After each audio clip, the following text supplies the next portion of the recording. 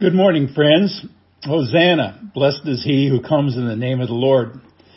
Today is Palm Sunday, but I'm not going to do a traditional Palm Sunday message. I'm assuming that all of you are headed off to your own churches where you're going to hear that. Instead, I'm going to continue on kind of a little theme I've been doing the last couple of weeks, just words of encouragement in difficult times. My message today is titled A Good Word for Bad Times. And it comes from a little red book of the Bible. Maybe more and more people are reading it today, but it's the book of Lamentations. And our text is from there, chapter 3, verses 22 to 23.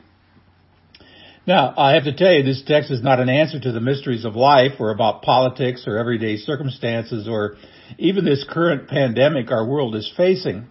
And it is also not a detailed statement about intricate theology.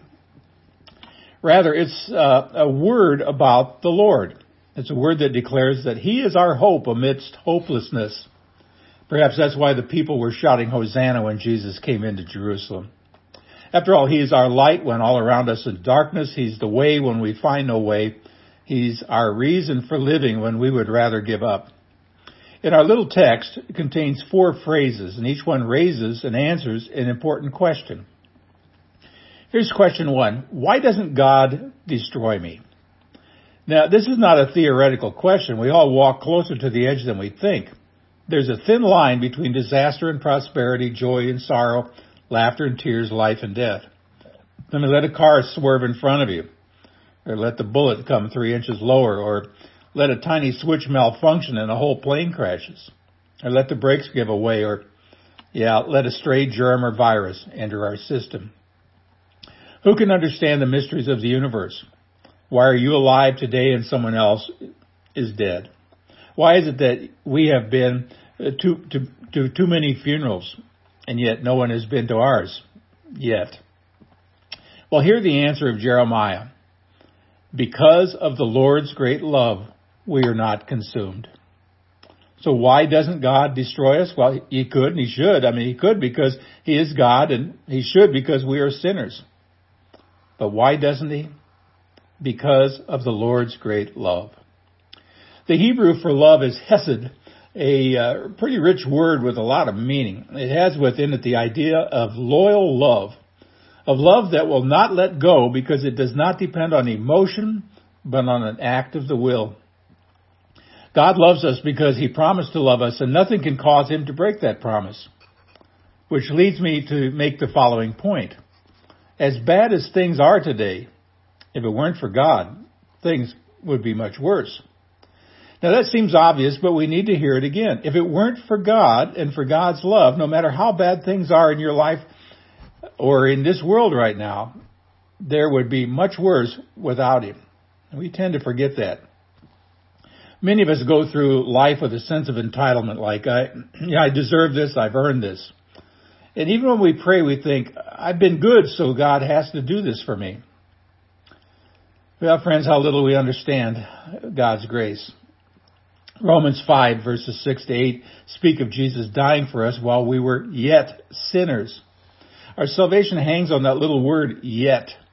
Not just that we were sinners once, but that in some profound way, even though we are saved, we are still sinners desperately in need of grace.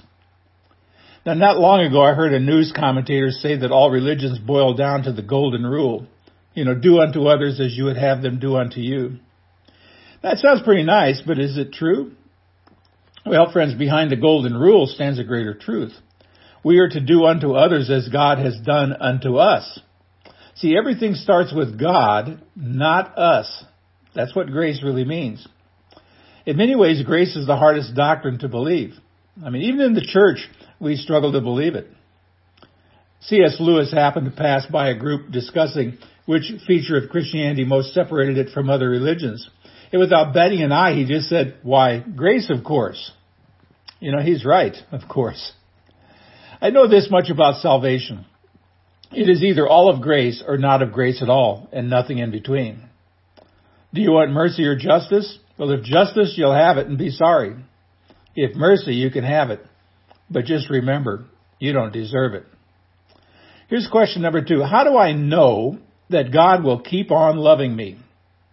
Well, the answer is again in Lamentations 3:22, for his compassions never fail. I think the best part of that phrase is the word compassions. And I hope you notice that that word is plural. Now, that's kind of unusual in English. When I wrote that word, actually, as I was typing out this message, the spell checker didn't like it, so I had to add it to the dictionary. God's compassion is plural. It comes in waves rolling down from heaven. James 4:6 says he gives us more grace. And in John chapter 1, verse 16, it speaks of one blessing after another. As I said, many of us have a well-developed sense of entitlement. Along the way, we've lost the sense of gratitude for our blessings. And I think that's especially true regarding the simple blessings that we receive every day. I mean, the sun will rise tomorrow and you won't see it. A friend will say hello and it won't matter. Your children will giggle and you won't smile. Or the roses will bloom or the white snow will still cover the front yard.